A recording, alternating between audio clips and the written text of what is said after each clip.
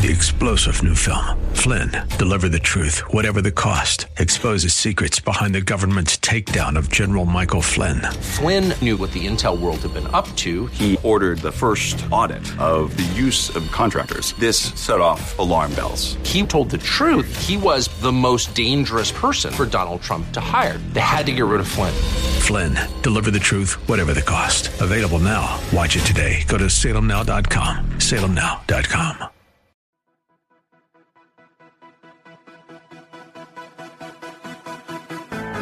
This is Very Bold Radio and Podcast with your host, Steve Teal, bringing encouragement through God's Word and through inspiring interviews.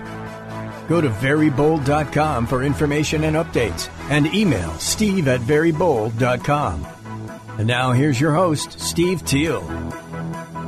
Welcome in joining me for part 2 of our interview with Bill Jankowski. Just a compelling story. We're kind of piecing together different stories about my dad's own rescue in Vietnam and how important Bill Jankowski was for that. So listen in as we talk to Bill Jankowski. And it just so happened that the last set of fighters, the last 2 ship of fighters that I worked, was a pair of F-8s off of a carrier. Well, they were carrying 750-pound bombs. Most of the Air Force carried 500-pound bombs. And there is a big difference when they go off on the ground. And it actually, when I worked these, and there was a little bit of, the Navy has a little bit different nomenclature than what the Air Force had. And with the Navy, I tried to use port and starboard because they don't really know left and right. So they react quicker to port and starboard. Oh, wow. But work these bombs, and a Mark 82, a 500-pound bomb, makes a bigger hole. It penetrates more. Okay. So, but these 750-pound bombs spread out because the fuse is a little it quicker impact. So these were huge craters. Yeah. Well, it actually later on that evening, or I guess the next morning, as your dad and I were, as we were escaping, evading, we came across those, and I realized that we had been heading into the NVA area, and so we actually, those 2 craters got us to where we needed to go northeast from where we were, because we were probably heading right into a North Vietnamese command post area. Wow. You saw that. You knew, okay, Yeah. we got to go. Okay. Yeah. Wow. All right. Go on. This is amazing. Well, when you ran out of fuel, or we had, as you watched your fuel, there was a fuel that you would call bingo fuel, meaning, all right, you couldn't work anymore. You had to return to base to be able to refuel, or you were going to run out of gas. Yeah. So I told your dad, I said, hey, I'm bingo. I'm going to have to go back and get gas, but I'm going to pass all this information on. There was another FAC who would be coming up to forward air controller. Thank you. Okay, got it. Sorry. Okay. Yeah, FAC, forward air controller. Yeah. I'm with you now. But that would be replacing me, but I would pass him all of this information, and then he would be able to, put in more airstrikes and help him. Well, I turned the airplane, and, there's another little part of it. When I flew by myself, the O2 had 2 seats. They were side-by-side seats. And I always took out the other seat because in the O2, if anything ever happened, the door was on the right side to get out of the airplane, but we flew the airplane from the left seat. Yeah. So I took out that seat because the door had been modified to where there was just a handle on it that you would pull the handle. It would drop the bolts out of the door, and you could just push the door out of the airplane to be able to jump out. The other thing that I always used to do was in the O2, there were 2 little windows in the back. So I would open up those windows because as we flew our missions, we basically got shot at just about every time you flew. Yeah. And so when the AAA would start going by you, you would hear a clack, clack, clack. And so then you would just start moving the airplane a little bit more. We called it jinking. You would just jink the airplane, and all that was you didn't really just fly nice, easy circles. You would just be a little erratic. Yeah. Because it just caused a little bit of trouble with the people on the ground trying to shoot you. Yeah. But I turned out to go feet wet because, again, feet wet, nobody out there to shoot you and things like that. So it was the safest way to get back to Da Nang. Yeah. Because Da Nang was right on the coast. Okay. And all of a sudden, the whole front of the airplane exploded. Wow. It was just flames. And, I want to say my training was such that, man, I knew what to do. But, my first thing was, boom, I got to get to the door. Yeah. And, the seatbelt. And then it was, wow. All right, let's slow down a little bit. And my foot had sort of slipped through. The explosion actually blew part of the floor away. Oh, my gosh. But what I realized was that the rear engine was still flying, was still operating. And, whoa, this is, okay. So I went over, got out, unbuckled, went over to the door, jettisoned the door. And as I was doing this, I turned north because that's where your dad was. And when this happened, I was by that river where I had seen a whole lot of enemy activity. Yeah. And so I wanted to get back up north near where your dad and the 5th Army ARVN Ranger Division was. Because at least I knew that was sort of friendly territory there because they had come through and, this stuff was coming from the west. Yeah. And so I'm looking out the door because the whole front of the airplane is just smoke and flames. Wow. And I get going, and finally the rear engine quits. And as I'm looking, I go, well, this is about where they should be. Yeah. And I jumped out of the airplane. Wow.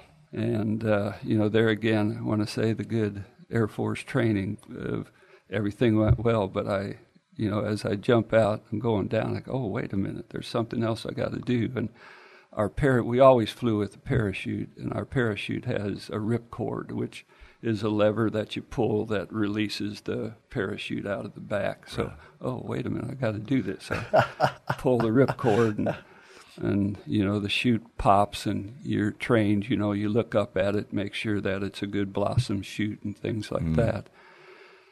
And, then it's one of those things where you talk about when your adrenaline is really going, that things sort of slow down in slow motion. And as you learn to fly, one of the things that they teach you is to trim the airplane up to straight and level flight where your hands off. And so, try to do that. Well, I'm watching, and I look out in front of me, and here's my airplane out in front of me, just sort of gliding, just flaming like everything. And I just watch the airplane just do a 180-degree circle and crash, just put it in. And about that time, I then looked down again and, whoa. So I was being blown back south where I didn't want to go toward the river. And again, the training pops in to where if you take one of the front risers, pull it, it helps the chute to slip air out of it, and it stops that, and you can actually sort of glide. These aren't the modern parachutes where they can do all kinds of things, but so I grabbed the riser to stop that backward thing, and about then it's okay. You're, again, Air Force training for parachute landing is you don't look at the ground because your depth perception coming down at that speed, you just don't have it. You look out on the horizon, and then when your feet hit the ground, that's when you do what was called a parachute landing fall. So I did that and get rid of the chute, and I landed probably in, some low bushes that were probably about 3 or 4 feet high. Okay. And I was at the bottom of a little ridge as I looked north. And as I looked up north, here were about 3 ARVN Rangers, Vietnamese, telling me to stay down and motion me to come to them. So I E&E'd, I just, crawled up, ran up to them. And when we went over this ridge line, okay, that's where the main Ranger Division was. And wow. That's where I met up with your dad then, and there was a Lieutenant Steve Nahay and a Captain Bob Berkson. And it was funny, the last time I met your dad in Amarillo, I said, well, do you remember what you told me? And he goes, no. And I said, well, you said, well, nice of you to drop in. So, even in wartime, you can have a little bit of humor. Right. But then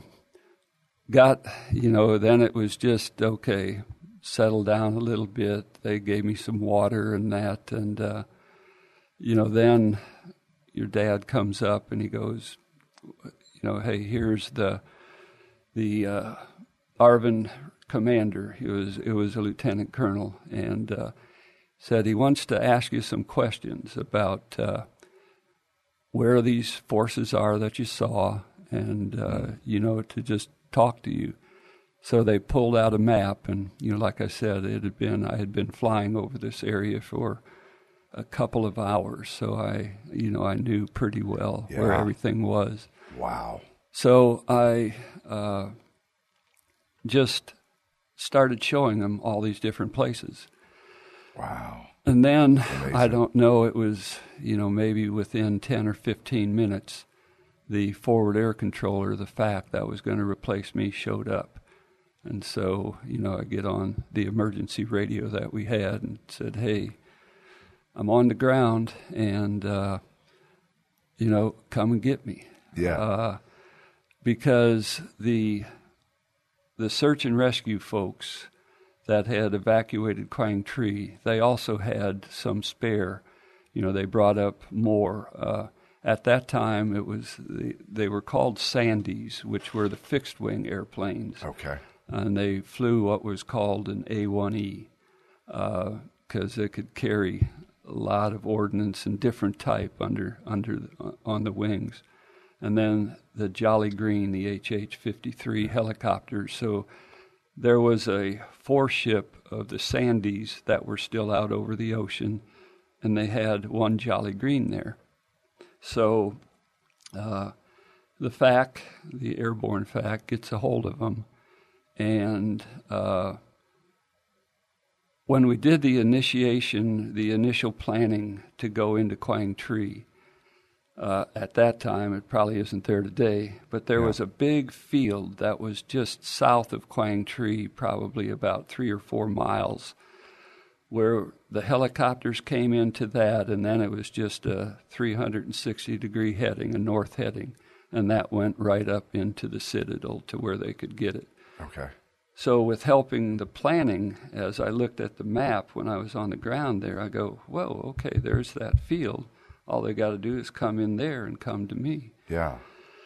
So the Sandies get on the radio, and then they operated in 2 ships, like I told you. So Sandy Lead and 2 come in, and they get in contact with me, and I just tell them, all right, go to that field, come straight south, and I will have my mirror, and I'll flash you. And so come in, give them, got your mirror FAC, but then the words that will echo in my memory forever was, we got to look around. And I go, you don't have to look around. I said, just go get the helicopter, come in, and pick me up.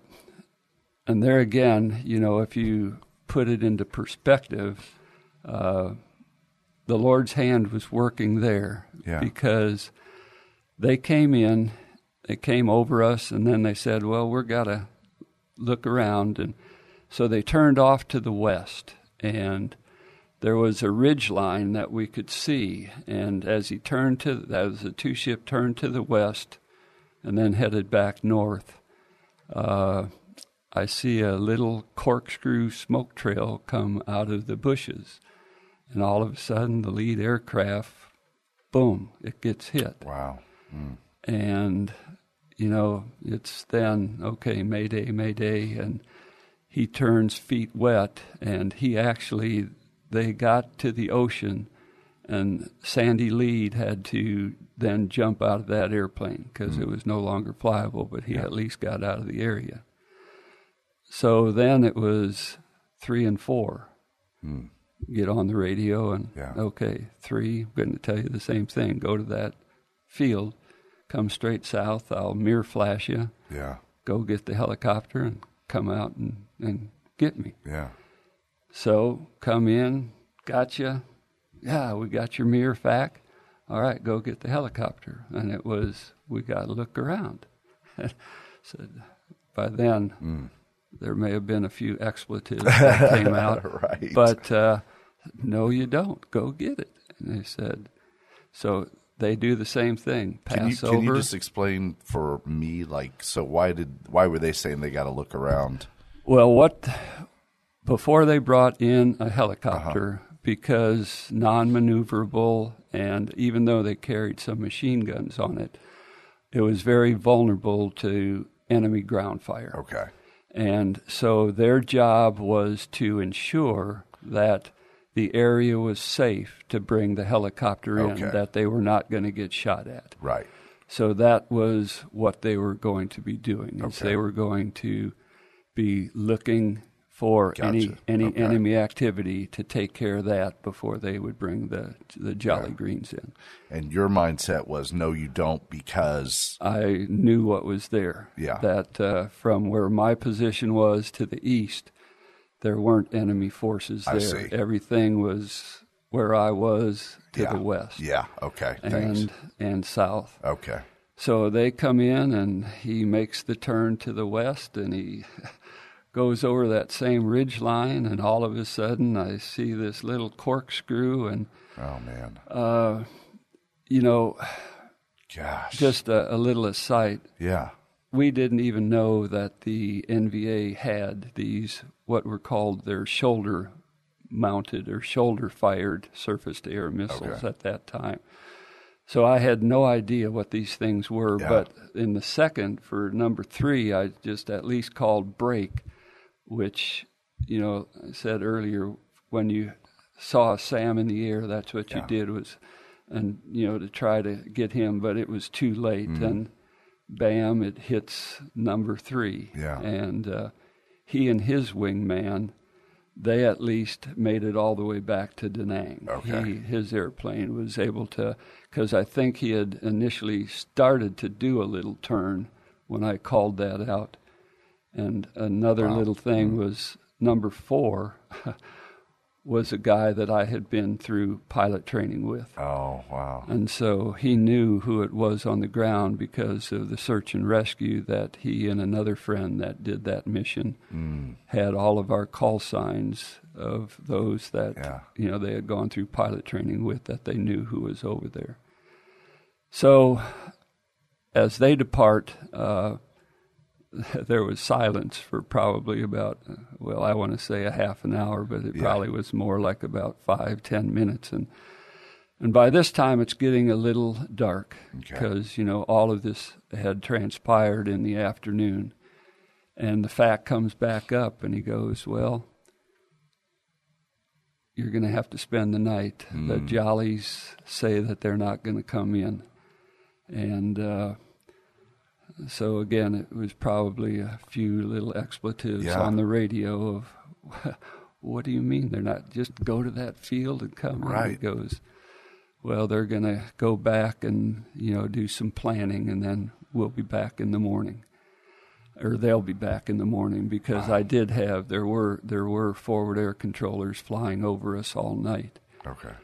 So at that time, your dad was there and hearing this on the radio. And so just about sunset, when things really started getting dark, he comes up to me and he goes, well, and one of the things that is happening while all of this, the rescue forces were coming in, I had pointed out all of these targets to the FAC that was working, that I was talking to. So all the while the Sandys were doing their work up north, he was putting in more airstrikes south along these positions that I had told him. Mm-hmm. So your dad comes up and says, well, the ARVN commander wants to take advantage of all those airstrikes and move, through that area because of the disruption. And, so you've got a decision to make. Oh, okay. And so he goes, you can stay here and, be by yourself. And, when the rescue forces show up in the morning, they can pick you up, or you can come with us. Mercy. So it was... How long did you have to decide and weigh that out? About 5 minutes. 5 minutes? Yeah.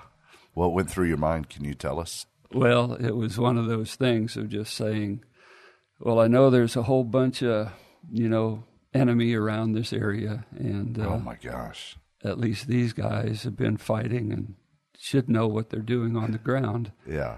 Plus, there's 3 Americans here, so I just said, well, I'll go with you guys. Mm. And so then when dark came, we started toward the river going south. And, that was not having any experience with the Army at that time. Further on in my career, I actually spent some time with some Army units and that. But as we were going along, the South Vietnamese guys, they've got pots and pans, and these are banging, and it's noisy, and and so I'm just thinking to myself, there's lots of enemy soldiers around here. They know exactly where we are because they ought to be able to hear us a half a mile away. So as we go south, there actually were 3 tree lines. So we get to a first tree line and went into an open field, it was a big agriculture area there, okay. Just being on the coast. And we go across these ag fields, just open fields, and we hit another tree line. And we start into the field in the second tree line, and then everything just exploded. We had walked right into an ambush. Mortars started coming in, machine gun fire. And so initially, your dad and Lieutenant Nahay and Captain Berkson, for their training, they just took off. And so all of a sudden I noticed I'm by myself in this field. And goodness. All of this stuff's happening, and I said, well, okay. So I just started walking, and all of a sudden Captain Berkson shows back up and goes, stay with us. So I didn't let go of him. Yeah. But, wow. So we get to the southernmost tree line, which actually was a tree line that led down to the river. Okay. So it was just the river brush. Yeah. And there was a little path that started going down, and it was a moonlit night. The moon was up full, so you could see pretty well. Well, as we started going, I just noticed that out of all of these ARVN Rangers, what ended up with, there was your dad, the other 2 Americans, and there were 2 ARVN Rangers with us, and myself. That was it. Yeah. Had no idea where the other ones had gone to. Yeah. But as we were going down this path, all of a sudden, off to the right, a machine gun opens up. And if you've ever done any shooting at night shooting, you usually shoot low. And luckily that's what happened, because there was just a line of bullets from this machine gun that probably hit maybe 15 to 20 feet, right of us and didn't come. So we all hit the deck, and, then the training of your dad and the other two, they threw some grenades and they started shooting. And then your dad goes, well, you all wait here. I'm going to just go ahead to see what's there. So he went ahead and came back and said, okay, follow me. We're going to head to the river. Steve Teal, just really blessed to be talking to Bill Jankowski, getting the whole story. I know there's more he could tell us, but I'm just soaking it all in. And we've got a part 3 coming up for you, and it's going to be amazing too. So don't forget, come back for that interview next week. Bill Jankowski, great story. All right, I want to remind you of that great hope that we have from Jesus Christ. It comes from 2 Corinthians 3:12. The Apostle Paul wrote these words that we've adopted as our ministry name, our radio and podcast, everything about us. We are trying to be very bold. This is what Paul wrote. Therefore, since we have such a hope, we are very bold. Very Bold Radio and Podcast with your host, Steve Teal, bringing encouragement through God's Word and through inspiring interviews. Go to verybold.com for information and updates, and email steve@verybold.com.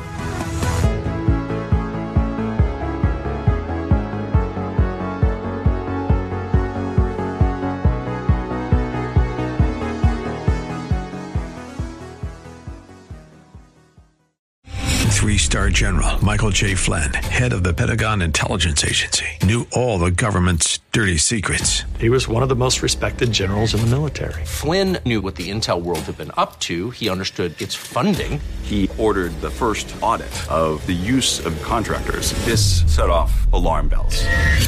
The explosive new documentary, Flynn, Deliver the Truth, Whatever the Cost, uncovers the facts behind this scandal. Flynn told the truth. He was the most dangerous person for Donald Trump to hire. I find out the worst enemy that I'm going to face in my life is right here in America. They took my assessment and they wanted me to change it. And I was like, I'm not changing it. They had to get rid of Flynn. With in-depth interviews, archival footage, and never-before-seen personal records of the man behind the headlines. I just felt like I was drowning. Flynn, Deliver the Truth, Whatever the Cost. Available now. Watch it today. Go to salemnow.com. salemnow.com.